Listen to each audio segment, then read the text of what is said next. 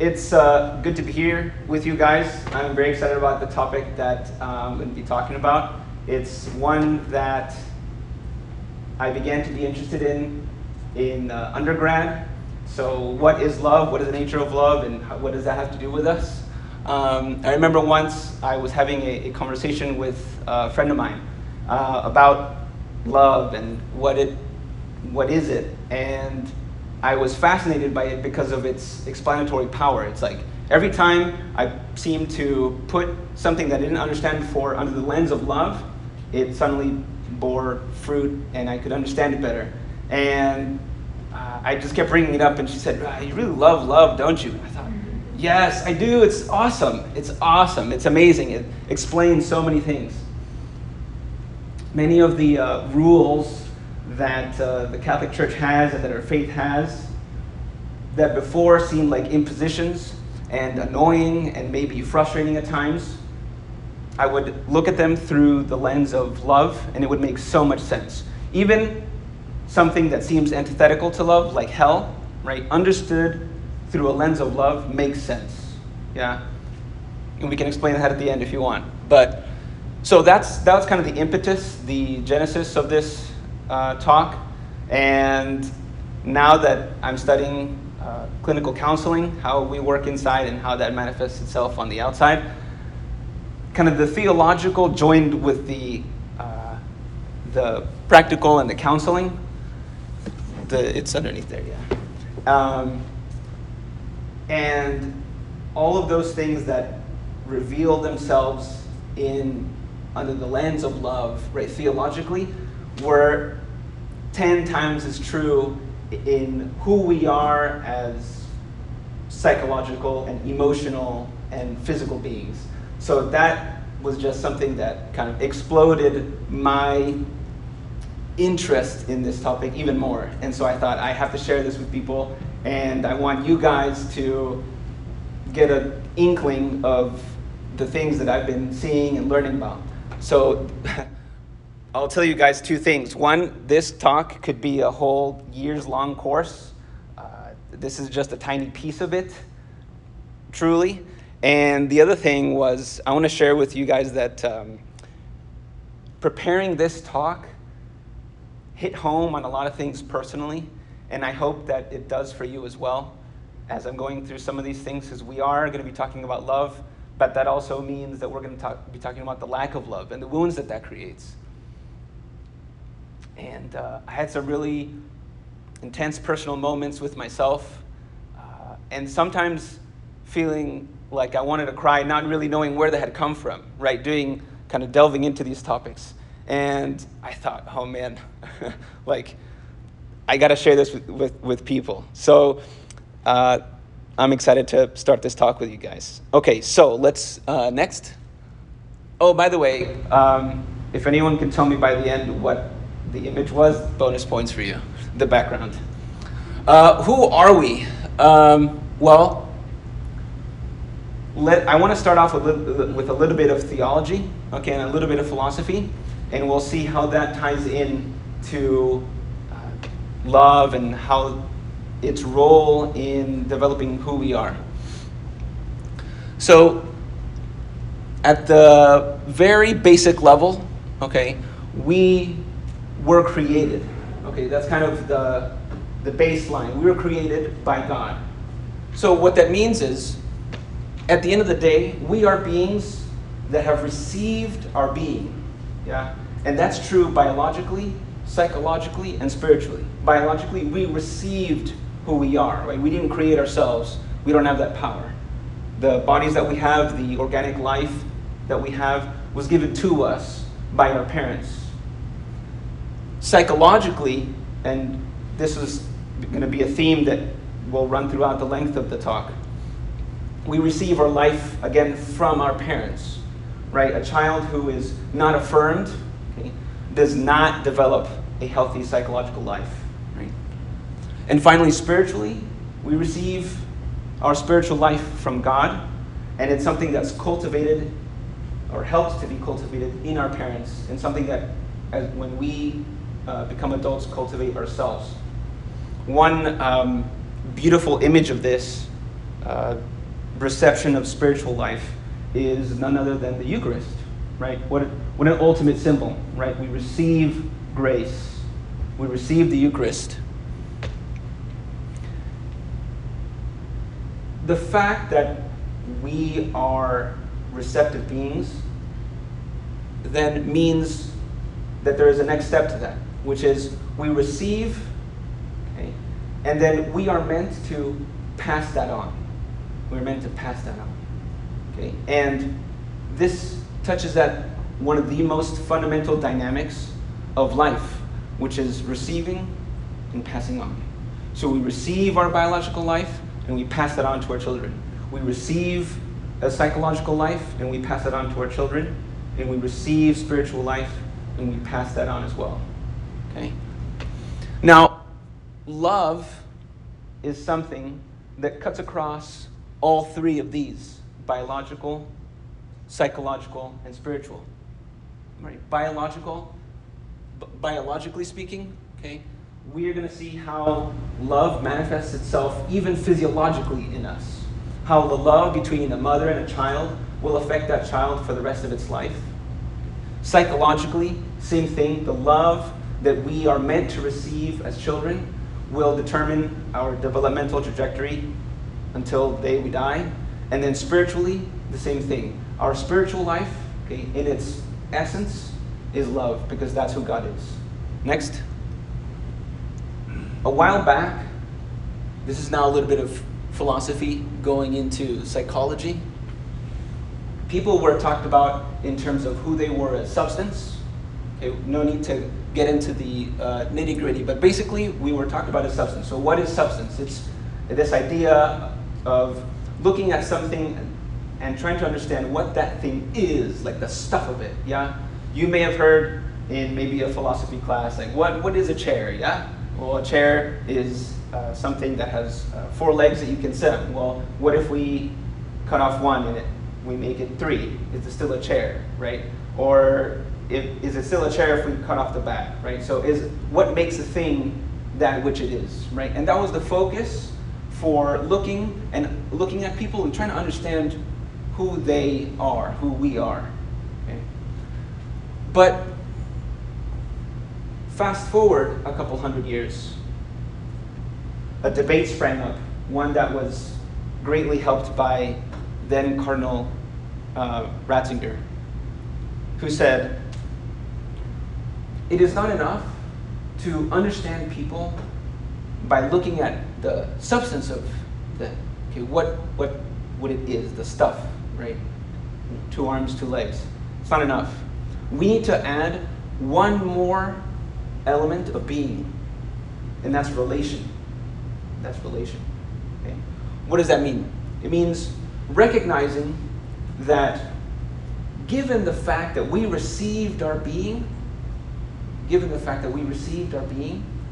it is not enough to look at what we are, but what we are in terms of what we have received and what we transmit. In other words, we are first and foremost relational. We are first and foremost, you could put this in quotations, beings that have received. Beings, in other words, that are loved. Right? That's at the core of who we are. Beings who, because of the love that God has for us, came into being. So that's another element that is essential for understanding who we are. Relational beings, not just beings in and of ourselves who have a self-identity. Okay? So psychologically, how does this translate? So we have the philosophical concepts, right, of substance and relation, what the thing is by itself, and then how it is in relation to other things. If we look at it psychologically, how does that translate? Well, it's your self-identity. You look at yourself and what do you see? Right? Also, you look at others and how do they see you and how do you see yourself in their eyes? Right? Next. Okay. So, this concept of relationality is one that is very important, not just philosophically, but psychologically. Okay? Because at the end of the day, when we look at ourselves, when we try to understand what is it that we understand by self-identity, okay, there are a couple things there. First, self-concept. Okay, we look at self-concept, and that is, what do you understand yourself to be? Right? What do you understand yourself to be? Okay. But then you also understand yourself as, who am I in relation to others? And the interesting thing is this. The concept of identity as relational occurs first, even before self-identity. Think of a child, right? The first thing a child says is mom or dad, right? It doesn't come out saying me, right? The child understands itself first as the son or daughter of someone else before acting out its volition upon others in the world, right? So even at the very beginning of a child's life, we see how that child begins to develop its identity first and foremost in relation to others. In relation to others. Okay. Next. Alrighty. So this identity, the development of self-identity, of self-concept, okay, is extremely important for more than two reasons, but two reasons we'll go into now. Firstly,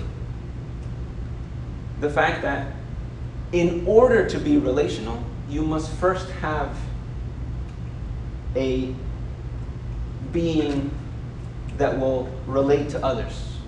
Okay?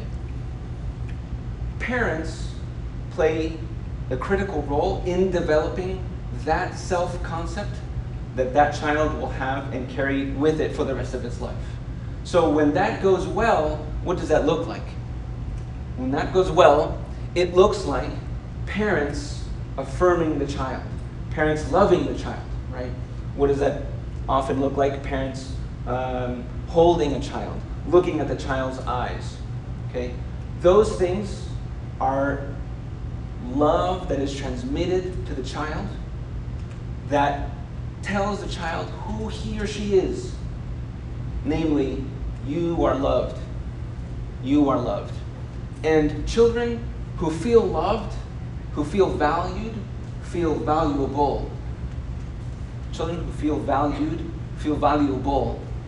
And add this to their understanding of who they are. Of who they are. This development of who I am begins with reception. This idea of who am I? Am I lovable? Am I valuable? Am I good? Is not something that's developed on our own. It's not something that's developed on our own. We don't go out and tell others, hey, I'm good. Right? Hey, I'm lovable. No. That's something that is communicated to us by our parents. Right? And we'll see in a little bit what happens when those things are not there. Right? Because parents, despite their best efforts, can sometimes, in their love, in that communication, can do so imperfectly. Right? So, what does that look like? Briefly, a preview. Any love that is missing, any affirmation that is missing, or I should say to the degree that love, that giving of the parents, that giving of identity, of I am good and I am valuable and I am lovable, okay, will develop into a search for that love, for that tell me I am valuable, tell me I am lovable later on in life. Okay, and it manifests itself in various ways. More on that in a moment. There's a great quote by St. John Paul II in an encyclical of his that reads, "Man cannot live without love. He remains a being that is incomprehensible for himself. His life is senseless if love is not revealed to him. If he does not encounter love, if he does not experience it and make it his own, if he does not participate intimately in it." So, this role that love plays in telling us who we are, again, is not something that even stays at the level of emotion and psychological health, but one that plays a central role in our faith. It's one that seeks to be at the core of who we are and of our worship.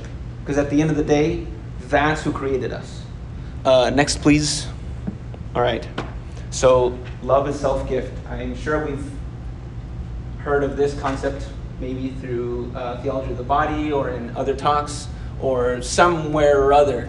Gift of the whole person. But so my intent here is not to reinvent the wheel, but rather to give it a kind of a psychological perspective, right?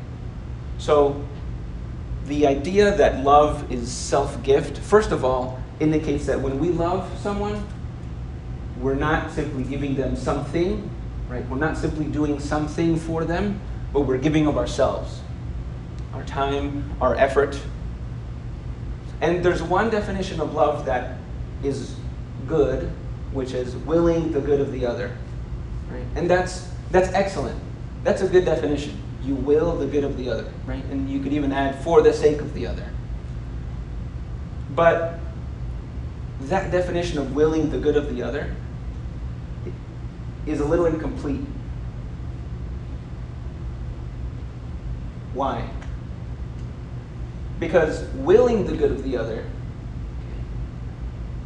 touches on our will. Okay, I want this for you. But when we love someone, when we love people, we are giving of our whole person. Right? So there's more to love than simply saying, hey, you know what? I want what's best for you, and that's it. Right? If we experience love as merely that, okay, we may experience some problems. But what does it mean to give our whole person as a gift?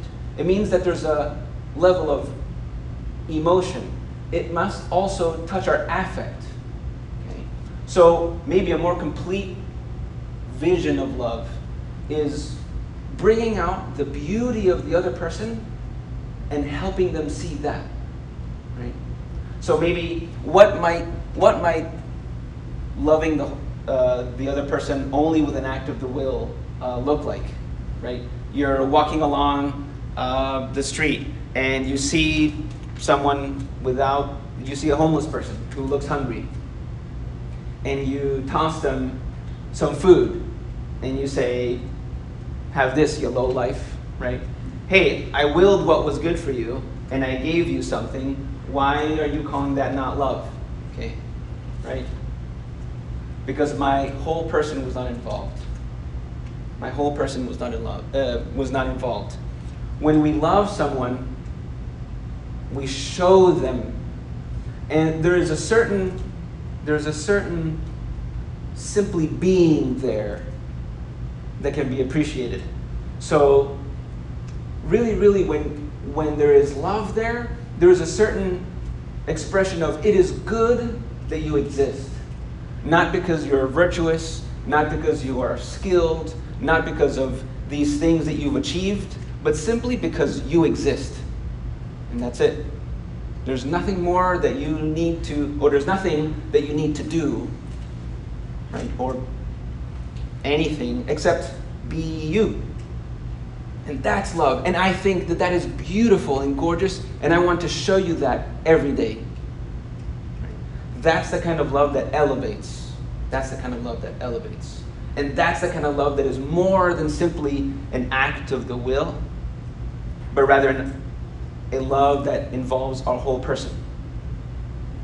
Next, we're going to talk a little bit about a little bit more about the nature of this love and how this love manifests itself even in our biology and in our physiology, right? Like we said, in our biology, in our psychology, and in our spiritual lives. So it bears explaining a little bit about the difference between explicit and implicit memory. So again, and this will explain the role that parents have. So explicit memory and implicit memory are two different kinds of memory that we have. Explicit memory is the kind that you can recall consciously, and it's relating facts or relating a story, right? It's a memory that I went and bought some groceries the other day, or the year is 2021. That's explicit memory. Factual, easy to recall, right? Easy come and go. Implicit memory, however, is memory how. If I asked you to tell me with your words how to tie your shoe, you might have trouble doing that, right? Because it's something that you do automatically, right? Or how to walk. It's not something that we do consciously. It's memory that is stored in our subconscious, okay? But for that reason, governs our lives in ways that we may not see, and therefore is very powerful. So, how does this come into the conversation? When we are growing, when we are children, we receive love through our parents, even when we are just born, in ways that are invisible. When our mothers, when our fathers look into our eyes as children, the pupils will dilate, both of the mother's and of the child's. In fact, in response to one another.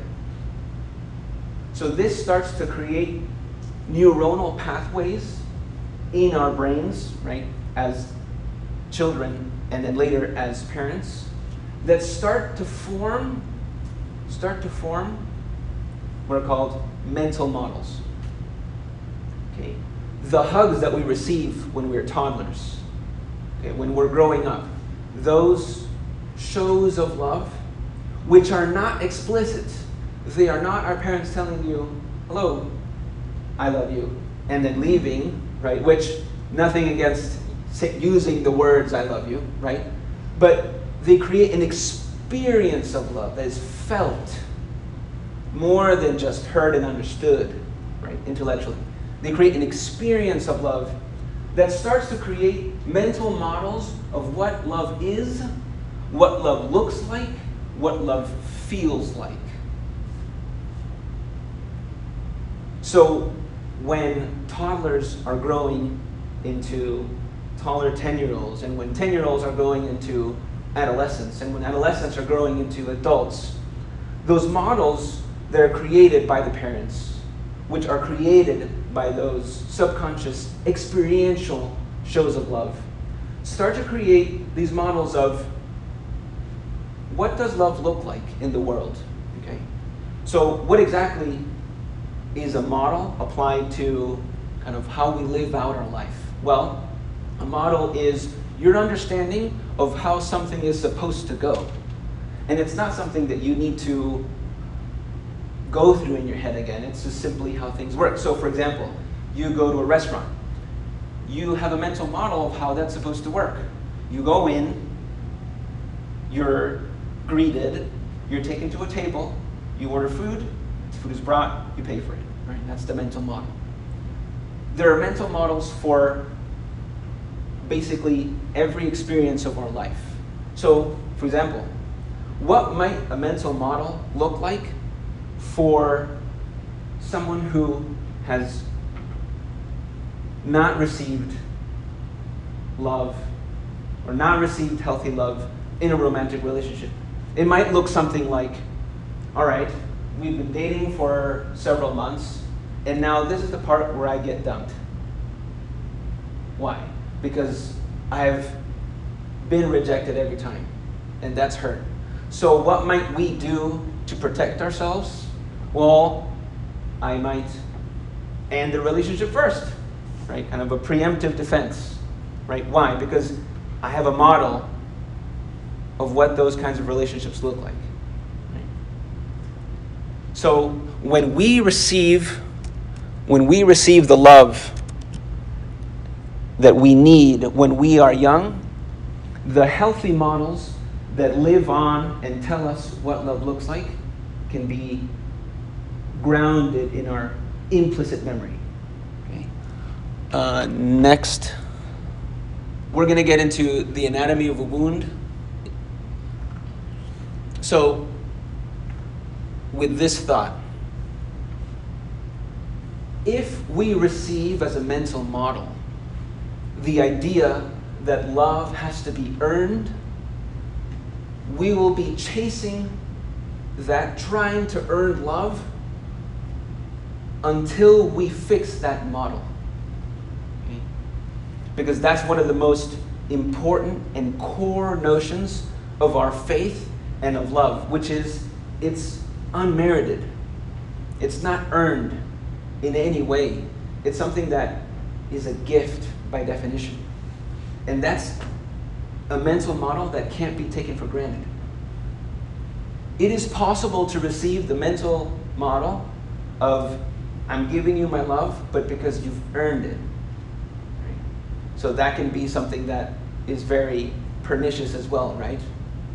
You've done a great job, and because of that, I love you. Well, that feels good, right? But the invisible converse side of that is if you don't do a good job, if you don't achieve, if you don't perform, then I reserve my love. Then you don't get it. Right? So love as a gift can never be earned. It's something that is given freely. So what happens when we don't receive that love? Well, a wound forms. And this is taken from two counselors that I've been listening to, and who, in their experience with clients, with patients, began to realize that wound formation from that lack of love that was experienced can be modeled this way. You have the experience of the hurt, then TED, thoughts, emotions, right, and desires. The lie, which is in response to the thoughts, the emotions, and the desires. And then the vow, something that you promise yourself. So what does that mean? The anatomy of a wound can be broken down like this. Let's say as a student, right? You get something, you raise your hand because you want to volunteer an answer, because you feel that you have it. You raise your hand and the teacher calls on you, and you give your answer. And then the teacher, right, or any figure of authority, right, says, what a stupid answer. Right? Well, what is the experience there? It's one of embarrassment, right? Maybe shame. So what are the thoughts, emotions, and desires that are happening at that moment in that experience of being told, that's stupid, right? Thoughts might be, I'm feeling kind of dumb. Thoughts might be, I'm feeling embarrassed. Emotions might be one of fear. I'm afraid of being made the fool in front of all my classmates. And what might be some desires in that moment?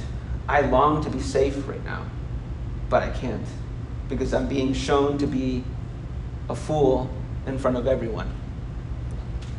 So what is the lie that can begin to worm its way into our hearts because of that experience and those thoughts, emotions, and desires that are not being met? It can be something like, you're bad. It can be something like, you're not enough. You are not enough. Okay? You give stupid answers. You're dumb. You're not enough. You're not smart enough. By the way, that other guy who gets all the answers right, you need to be like him. Because how you are right now, insufficient. Right? And then the vow. I swear that I will never expose myself like that again. In order to protect ourselves from the lie that hurts so much, you're not good. You're not good enough. Okay? You're bad. We create what here is called the vow, a promise to ourselves to put a distance between the original experience, between the original openness that we had, right? I'm going to open myself in order to share of myself, and everyone can benefit. But because of that hurt, not anymore. So that hurt is still there. The vow doesn't heal anything. The vow only protects us from further experiences of that pain, right? And it becomes this kind of crusty layer on top of a wound that doesn't address the wound. It merely provides a tough layer, right? Kind of like Shrek, right? Who famously is like an onion. Right? You peel the layers of his hardened self, and then you get to the soft underbelly of the ogre, right? Who really is not an ogre at all, but a guy who's lonely, right? And who appreciates the donkey even though he died before saying that. All right. So these hurts and these loves that we don't receive become, through these wounds that we receive, shape and become the lens through which we see and understand the rest of the world in our lives, to the degree that those wounds are not healed. Right? So a wound, say again, that says love has to be earned. Right? So if love has to be earned, right? If I am shown again and again as a little kid that love is conditional, I will be chasing that love, right, as an adolescent. I will be chasing that love as an adult. So what might that look like? It might look like a person who is controlling, right? If I don't take control of the situation, I will not receive the love that I crave, right? Or maybe I'm not good enough. So if that's the mental model that's been drilled into our heads with these experiences, with this lack of love, then what might happen? I might live my life trying to prove myself to others, right? Instead of understanding that the dynamic of love as a gift. Next, please.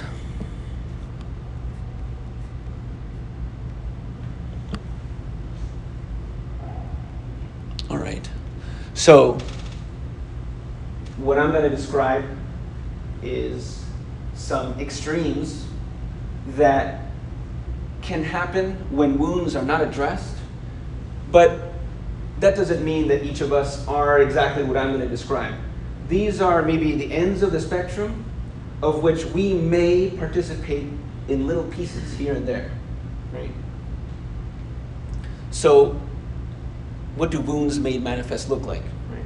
So, when we do not receive a healthy, loved, and therefore loving self-identity, well, we will create one.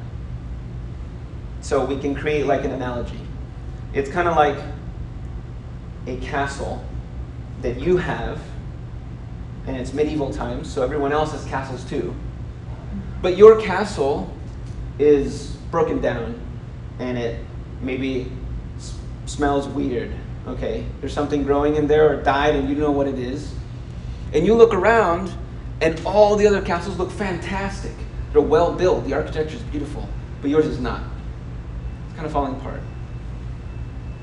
Well, what might you do?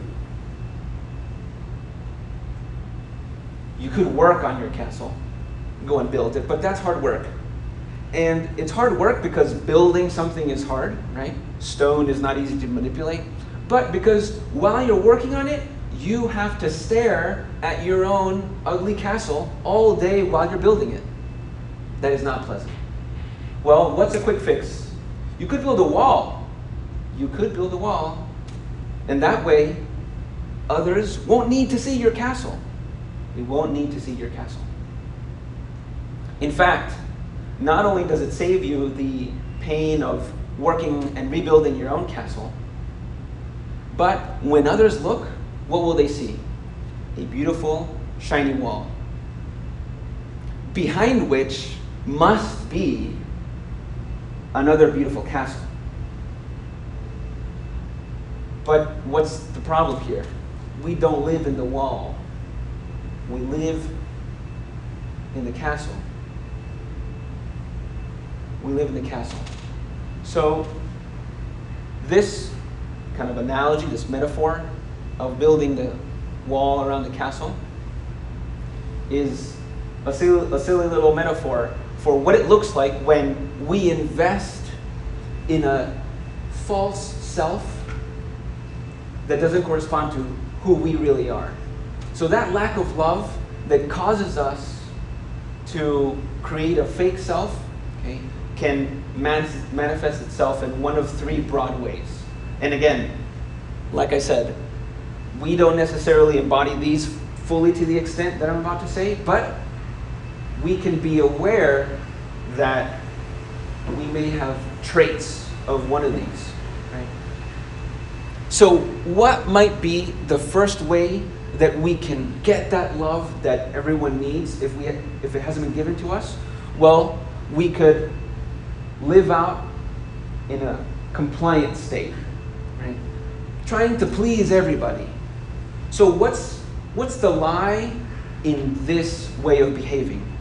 The lie is, if I can get everybody to love me, to be okay with me, to like me, then I'll be okay. So we try to please everyone. We please. Another manifestation could be to aggrandize. This is more narcissistic. I do not feel the love that needed to be given to me. So I will use others to kind of suck that love out of them. So what does this look like?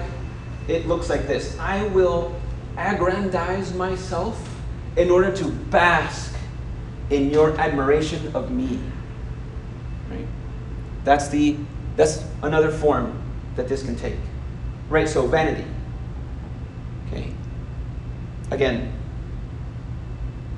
it isn't always full-blown these, but we can identify little bits and pieces of these in ourselves. The other one is to withdraw. If I've been hurt,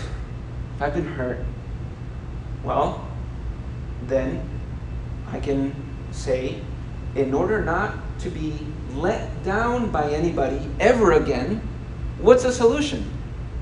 Well, I can make it so that I don't have to depend on anybody ever again. I can just do it myself. So I will withdraw into my heavily fortified castle and not depend on anybody. What does that look like lived out practically? It means I will seek control. If I control the situation, I don't need to depend on anybody. Okay? If I have control of the dynamics of love among my friend group or in my family, I don't need to open myself. I don't need to let myself be loved. Okay? I can control that situation on my own. So I withdraw and control from my keep. Right? So we can ask ourselves, in what ways, if we comply, if we are in compliance, if we think that we need to please, in what ways do we sacrifice ourselves or our values, or at what times, in order to get someone's approval, get someone's love, which is what we're looking for in the end. If we aggrandize, in what ways do we seek to be admired by others in order to fill our needs? And finally, when we withdraw, in what ways do I seek to prevent myself being vulnerable in order to keep myself safe?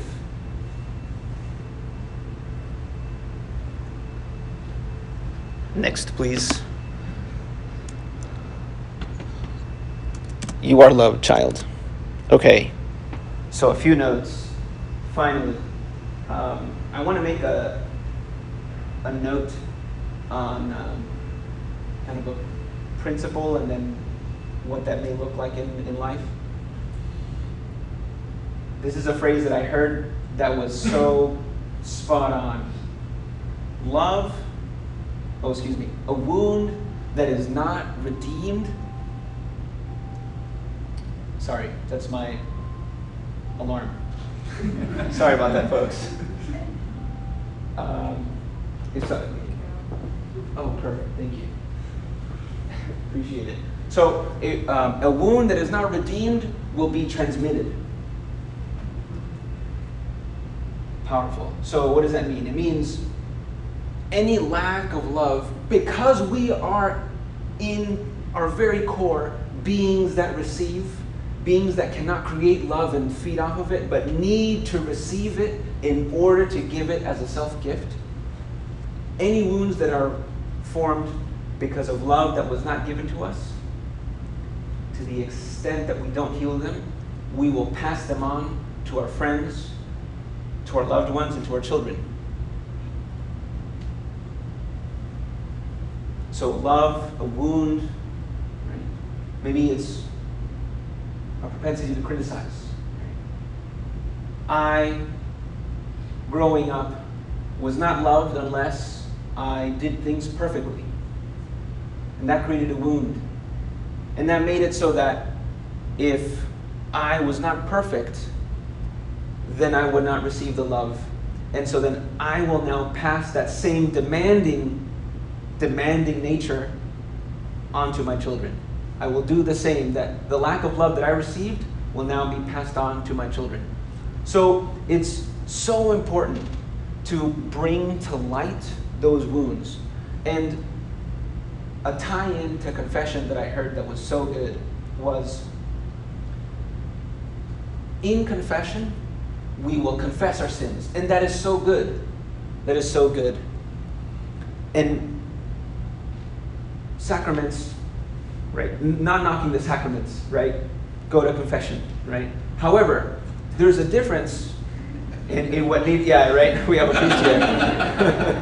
Yeah. However, when we go to confession, we will say the sin, right? We will say what we did. But we aren't necessarily raking through the muck and bringing it to the light. We are not bringing up our shame. So what does that mean? It means one thing is to say, Father, I did this thing, and then these other 15 things. And to be sorry for them, and then to receive absolution, and then leave. That is good. There's immense grace that comes from that. However, that does not do the psychological and work of mentioning our shame, the terrible thing we did, right? Bringing it to the person that it most directly hurt and saying, I did this. Look at it. I am so humiliated that I did it, but there it is. And allowing that person to say, you know what? I see that disgusting thing that's on the table, and I love you anyways. That thing you did was horrible, and it hurt me deeply. But you are good at the end of the day, and I love that you exist, and I love being with you. So that horrible shame that you have, it's okay. You don't need to believe that you are not good. You can have done that thing that you described to me and be good, right? And be enough, because I love you despite that. Right? That's the kind of work, that's the kind of muck raking that needs to happen in order to heal a shame, right? That though we receive graces for confessing it in the sacrament of reconciliation, needs to happen in order for those wounds to heal and for us to feel that love and therefore pass it on. Sometimes when we're talking to, we can be speaking to someone who has been hurt, and they can know all the right answers to God is love, God loves me, we were created in love, Jesus died for us. We can know all those answers, but that's knowledge, that's here, that's explicit knowledge, right? Explicit memory. Until we receive and feel and experience love in a way that touches our implicit memory, we won't heal those wounds, right? It's kind of like you have to fight fire with fire, right? If you were affected in your implicit memory, if you received invisible messages, right? I love you, but, right, you need to do this, right? There won't be a healing that goes on until the love that we receive is experiential, not just with words. Right? So, what does that mean going forward, right? It's not just wounds. The beauty of all this is that knowing that we are in our core loved, knowing that at the end of the day, there is nothing more central to who we are than you are loved, child. Means that nobody, nothing, no wound, no person, no experience can take that away from us. At the end, we were always loved. Precisely for who we are loved, and we will always be loved. And that means that no shame, no sin, okay, can ever overcome that. And we can rest knowing that we will have that love forever, and we can be in peace with being loved sons and daughters of God, and then take that and give that to others. Because at the end of the day, that's what the reception is all about. The reception is not the end of the story. That's the beginning of it. I receive the love, but then it's time to pass it on. And that's the most fundamental dynamic of life. I receive the love that is unconditional and unmerited, so that I can then pass it on to those people that I most love. Thank you, guys.